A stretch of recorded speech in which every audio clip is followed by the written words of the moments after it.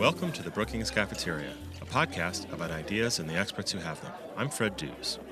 For expert insight into the continuing transition of President-elect Trump to the White House, I'm delighted to be joined here in the Brookings Podcast Network studio by Elaine Kamarck, a senior fellow in governance studies at Brookings and the founding director of the Center for Effective Public Management. She is also a lecturer at Harvard's Kennedy School of Government. Elaine is the author of many books, including Primary Politics, Everything You Need to Know About How America Nominates Its Presidential Candidates, and most recently, Why Presidents Fail and How They Can Succeed Again.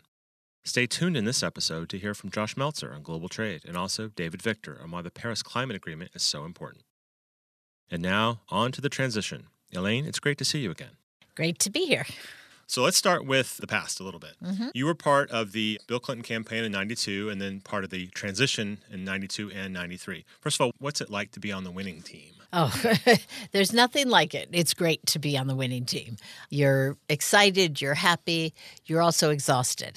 And frankly, when you're on the winning team, you're really, really happy, but then comes another period of real turmoil and uncertainty. So it's a sort of added exhaustion, which I suspect many people on the Trump team are going through, which is you know your place in the campaign or the structure around the winning candidate. And then there's a whole new ballgame as you figure out your place in the administration. Right. So you transitioned from a Republican administration under George H.W. Bush to obviously a Democratic administration under Bill Clinton. How was working with the Bush administration at the time that you were transitioning? I didn't have much direct experience working with the Bush administration. And the interesting thing about that transition was that the Democrats had been out of power for 12 years. So there were not a lot of experienced gray heads around who had served in the government because people who had last served in the government had served Jimmy Carter. And, they were retired. Some, unfortunately, had died. There were a lot of people not on the scene anymore. So there was a lot of sort of reinventing the wheel that goes on in a transition like that when you've been out of office for so long. Now, we heard before the election that there was this really nice letter that President Bush had written to incoming President Bill Clinton. It was very gracious. But then we also heard that at the end of the Clinton administration, the transition to President George W. Bush perhaps didn't go as smoothly. There was even this rumor that the W's had been taken off the keyboards. Can you talk about if there's truth to the idea that the first Bush to Clinton transition was smooth and the Clinton to Bush transition maybe wasn't so smooth? It's hard to say. I think the first transition was smooth. I think the letter, which has been made public, was absolutely lovely. But George H.W. Bush was a true gentleman and a wonderful man, and that doesn't at all surprise me. So I think that was probably smooth. I think the second transition was smooth as well, but it was complicated because that transition started late. Right. And that transition was after a contested election where a lot of people thought that really Al Gore had won the election, that he had won Florida, that he had also won the popular vote. He did win the popular vote. So that was an ugly election, and it's not surprising that there was a lot of bitterness during the transition. Let's now turn to the Trump transition. Let's start actually with kind of the big picture of what a transition means today. Now, we're 13 days post-election. I mean, we see a lot of news about President-elect Trump interviewing people and actually positioning people in his White House staff. But generally, what is the scope, what is the scale of a presidential transition today? Well, I have a peculiar take on this, okay? I think presidential transitions have gotten unnecessarily big and unnecessarily complex. That, in fact, there's only one important thing to achieve during the transition, which is personnel in key places, which I believe President-elect Trump is moving ahead with. I think that they've got to get their cabinet together and they've got to get the White House staff together. If they do a good job of doing that during the transition, then I think the second thing they have to do is during the transition is figure out what their first acts in office are. I'm sure they are preparing the executive orders. I'm sure they're preparing the list of executive orders that they'd like to overturn. They may be talking about some legislation, but I doubt it because the writing of legislation is much more complex than you can handle in a transition. And it requires the new Congress to be seated as well. It requires the new Congress to be seated. You want to make sure you know who the committee chairmen are that you're supposed to work with, et cetera. So, I mean, there may be people writing legislation, but it may also be sort of a waste of time. Right. So we also see some reports of some government agencies or all the agencies are waiting for transition teams to visit them. I mean, how does that actually work in practice? Are there literally members of the Trump transition team going to Health and Human Services, going to Absolutely. Labor, going to Defense? Yeah. And at that point, that's when the real pressure of a new government, I think, comes in on the candidates and on the candidates' people, particularly if they've never been in the government. Because at that point, they are dumped an entire agenda, both of opportunities and of problems. And so there's going to be people going over to HHS presenting the transition team with memorandums on how many people have signed up for Obamacare, how long they've been on it, what they think the effect on the markets will be if they rescind it. You know, it's kind of reality at that point will hit the campaign in the face. Then those people who are going into the agencies who are on the transition team, you mentioned memorandums, they're being deluged with information. I did a blog post recently about the 1960 transition project that Brookings did before they even knew who was going to win the election, Nixon or Kennedy, and they prepared all of 9 memos to the president-elect. Of course, it was John F. Kennedy. And since then, Brookings has done transition planning. And in fact, we've got one this year, Big Ideas for America. It's the preliminary edition. There'll be another edition coming out soon, I understand. These folks are just getting deluged with information as they're trying to transition.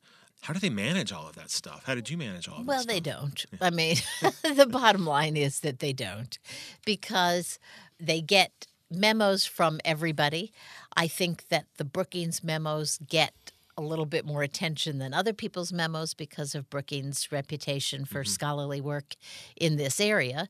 But remember, it's not until somebody is approved by Congress that they can actually take legislative action, can take formal action on these things. So a little bit of this is spinning wheels, and a lot of this is people jockeying for position while they're allegedly spinning wheels. Sure. I think it's fair to say that before the election, most people thought that Hillary Clinton would win, and then you would have a transition from a Democratic president to a Democratic president. And maybe the transition would have been seen in that light. Now we're changing parties. And more than that, there are a lot of people who might be worried that the new administration that's been elected within the first 100 days do all it could to undermine President Obama's accomplishments, especially through executive orders. So, I mean, what responsibility kind of politically does the Obama administration have to the Trump transition? I think what's going to happen is that the Obama administration is going to hand the Trump transition the status quo in the government. And they're going to say, this is where the government is. This is why it is where it is. Yes, if you want to overturn this, undo some of it, here's what we think you will face. You know, take it or leave it sort of thing. I mean, it's now theirs to proceed with. And I think that there's a little reality dose that people who've worked in the government for 8 years understand consequences, even of things that seem like small actions, could have very big consequences. And I think that that's probably what they'll try to impress upon the Trump transition teams. A quick break now to hear from Josh Meltzer, a senior fellow in global economy and development and author of one of the essays in the 11 Global Debate series. Here he is discussing the U.S. and international trade. Why did things go sour? This was recorded before the presidential election.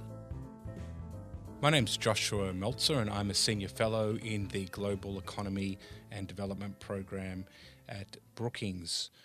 I contributed an essay as part of the Global Essay Package on international trade, which has become a hot topic during this current presidential election season, where the Republican nominee for President Donald Trump has proposed a range of actions on trade that would see the United States raising tariffs on countries such as China and Mexico. He's talked about withdrawing the United States from membership in the World Trade Organization and is adamantly opposed to the Trans-Pacific Partnership Agreement, a 12-nation free trade agreement that President Obama signed earlier this year but still needs to be ratified by Congress in order to come into effect.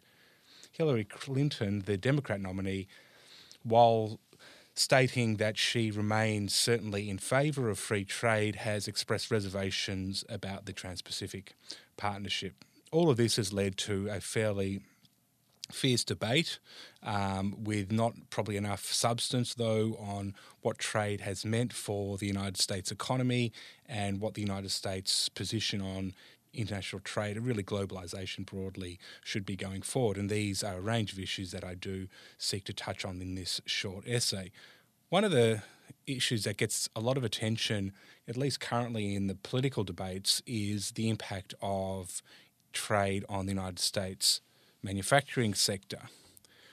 Manufacturing is absolutely a vital and important part of the United States economy and continues to be so. In fact, the manufacturing sector, in terms of its output, has remained fairly constant at around 12% of GDP.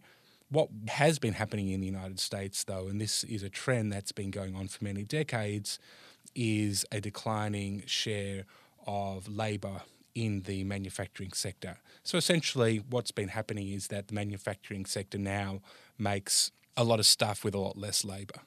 And that's because the manufacturing has become a whole lot more productive. It's employed a lot of technology, and the type of intensive labour manufacturing that used to exist in the past, which provided lower skilled, often male workers with middle class incomes, increasingly no longer exists in the United States. And so there have been some absolutely concentrated losses in Rust Belt cities across the United States that has been a focus of politicians.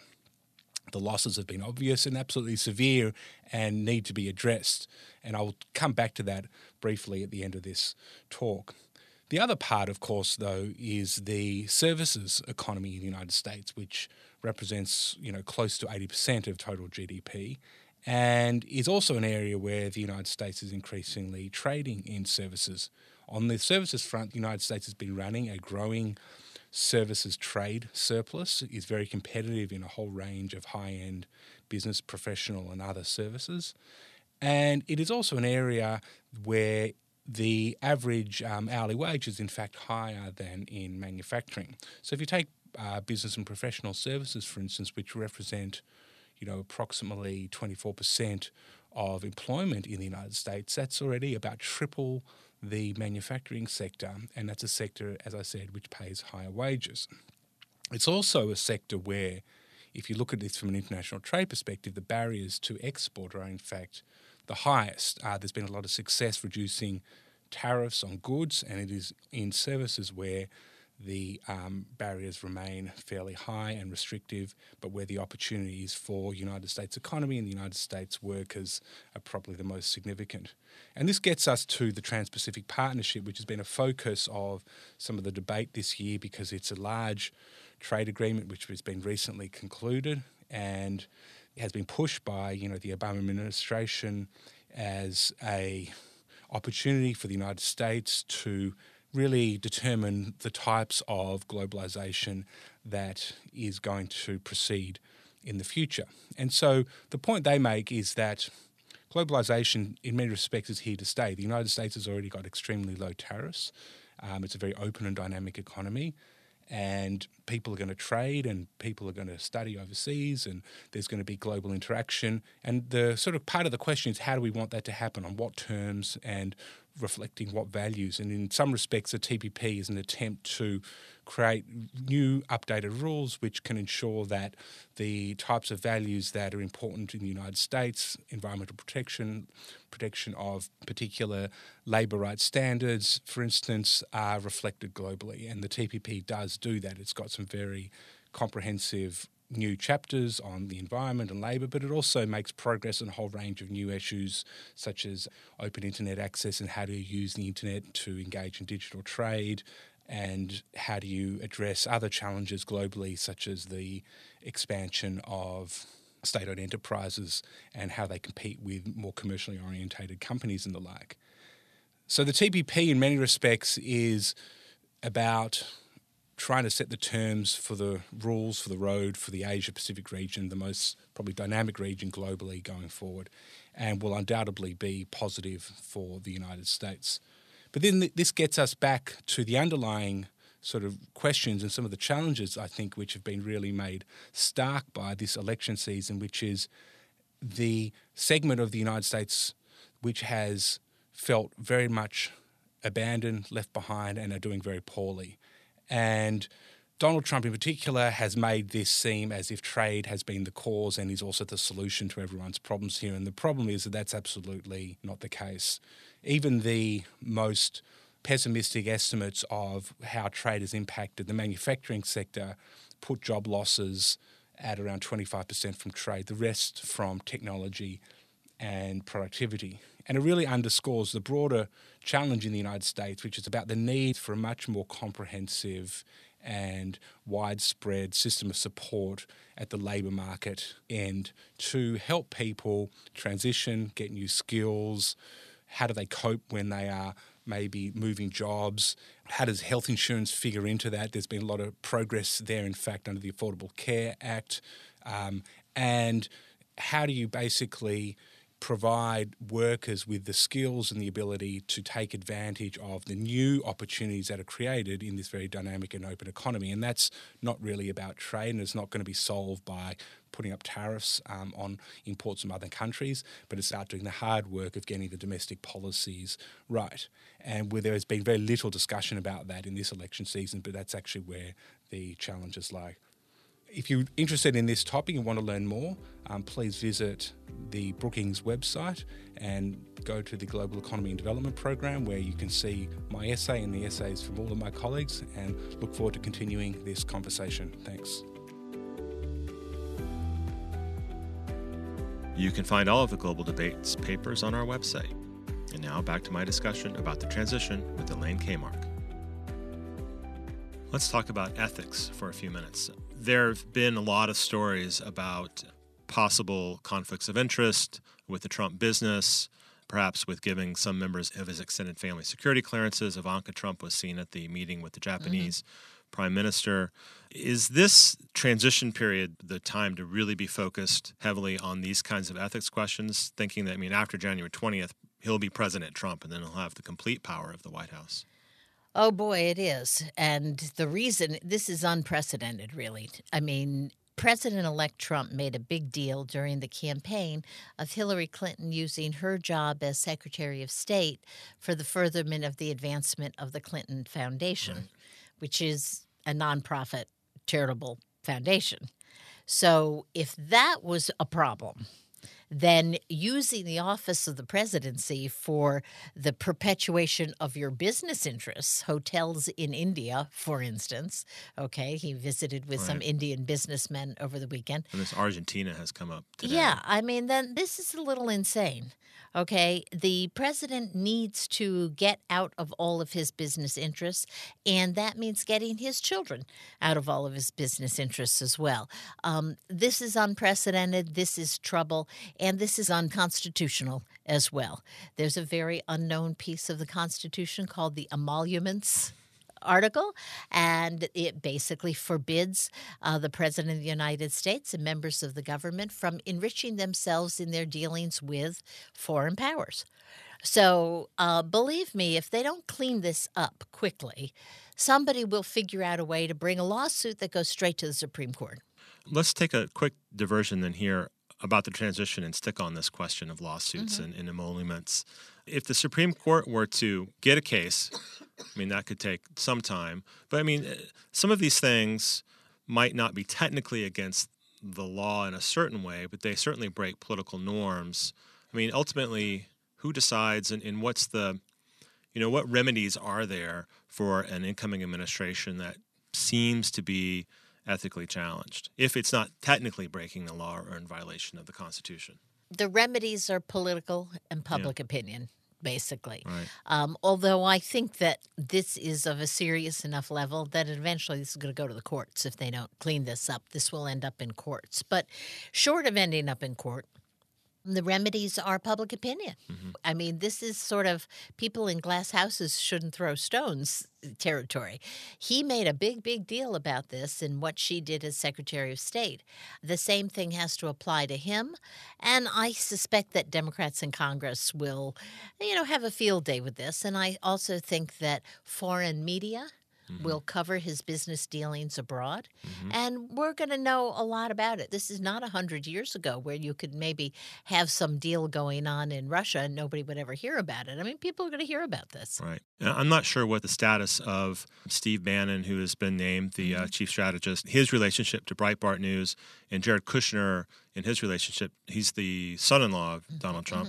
What his relationship to the New York Post is or is expected to be going forward. Have you heard anything about those relationships? No, but both of them have to be stopped. I mean, you cannot, all right, you cannot be an editor of a news source and have a government position. You just can't do that. And if you think you can, it'll take you about 30 days in office to see the messes that you get yourself into. The operating principle for many years, particularly of high-level administration officials, is you just can't make any extra money. I mean, it's why so often people leave the government or leave these high positions just about when their kids are going to college.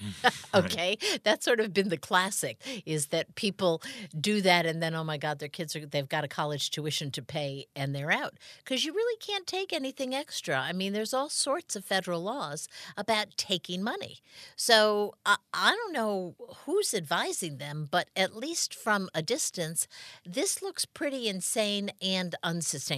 So going back to something you said a few minutes ago about your take on the transition, you suggested that the president-elect should focus on the cabinet level and I guess the important agencies and then also the staff. So maybe extending off of that, Elaine, what in your view makes a presidential transition successful? Well, one thing that does is if you can not only choose good people but get them confirmed. An unsuccessful transition is always marked by somebody being withdrawn. Okay, so that happened in the Clinton administration in a couple of instances. It happened in the Bush administration with the withdrawal of Senator Tower. In other words, in a lot of administrations, there's somebody gets put out there, and then the opposition coalesces against them. And suddenly the president-elect or the president finds themselves withdrawing the nomination because they can't get confirmed. That's the big failure in transitions. The other one is acting quickly on a campaign promise that is not doable.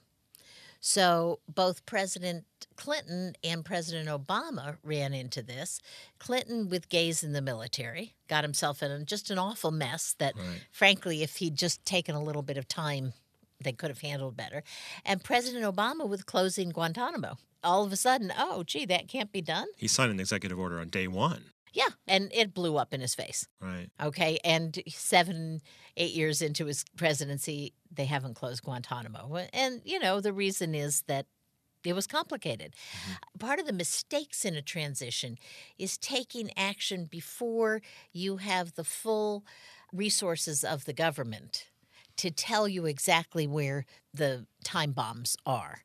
And that happens in transitions because you're kind of in a hurry and you think we want to do something strong and at first. And, a lot of times you just don't know enough. Elaine, I know you have a lot to say about the transition, and you have an essay that's going to be printed in the next edition of this Big Ideas for America. Can you talk a little bit about what you're going to be saying in that report? In that, I basically lay out that there are 3 kinds of government reform. If you want to really change the government, there are 3 ways to do it. The hardest way is to go to Congress and pass legislation that says the federal government will no longer be involved in housing. Let's dismantle the housing project. education, let's dismantle student loans, or foreign assistance in commerce, let's dismantle that.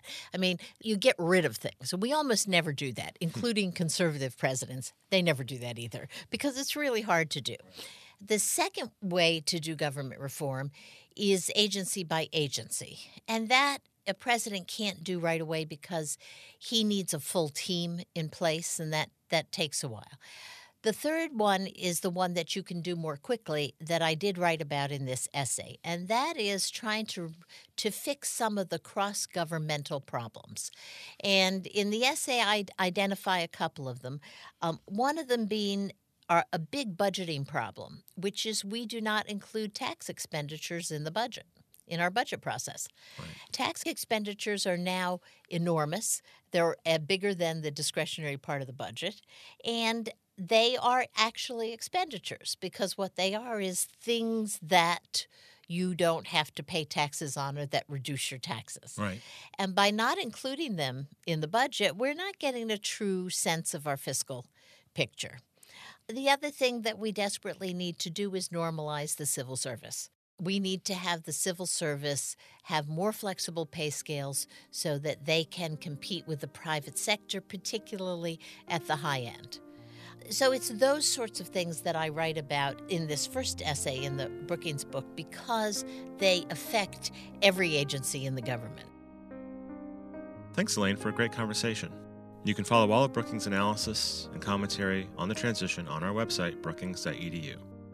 And now here's David Victor, co-chair of the Energy Security and Climate Initiative at Brookings, talking about the Paris Climate Agreement in a conversation with my colleague and host of the Intersections podcast, Adriana Pita.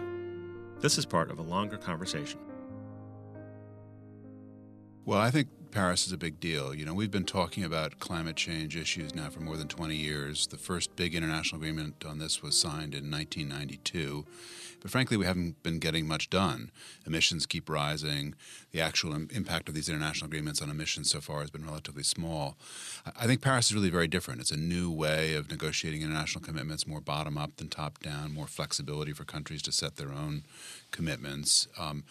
And so I think one sign of Paris coming into legal force faster than anybody expected, almost anybody expected, is that countries are finding ways to deal with climate change and deal with other policy priorities. So all that's great news.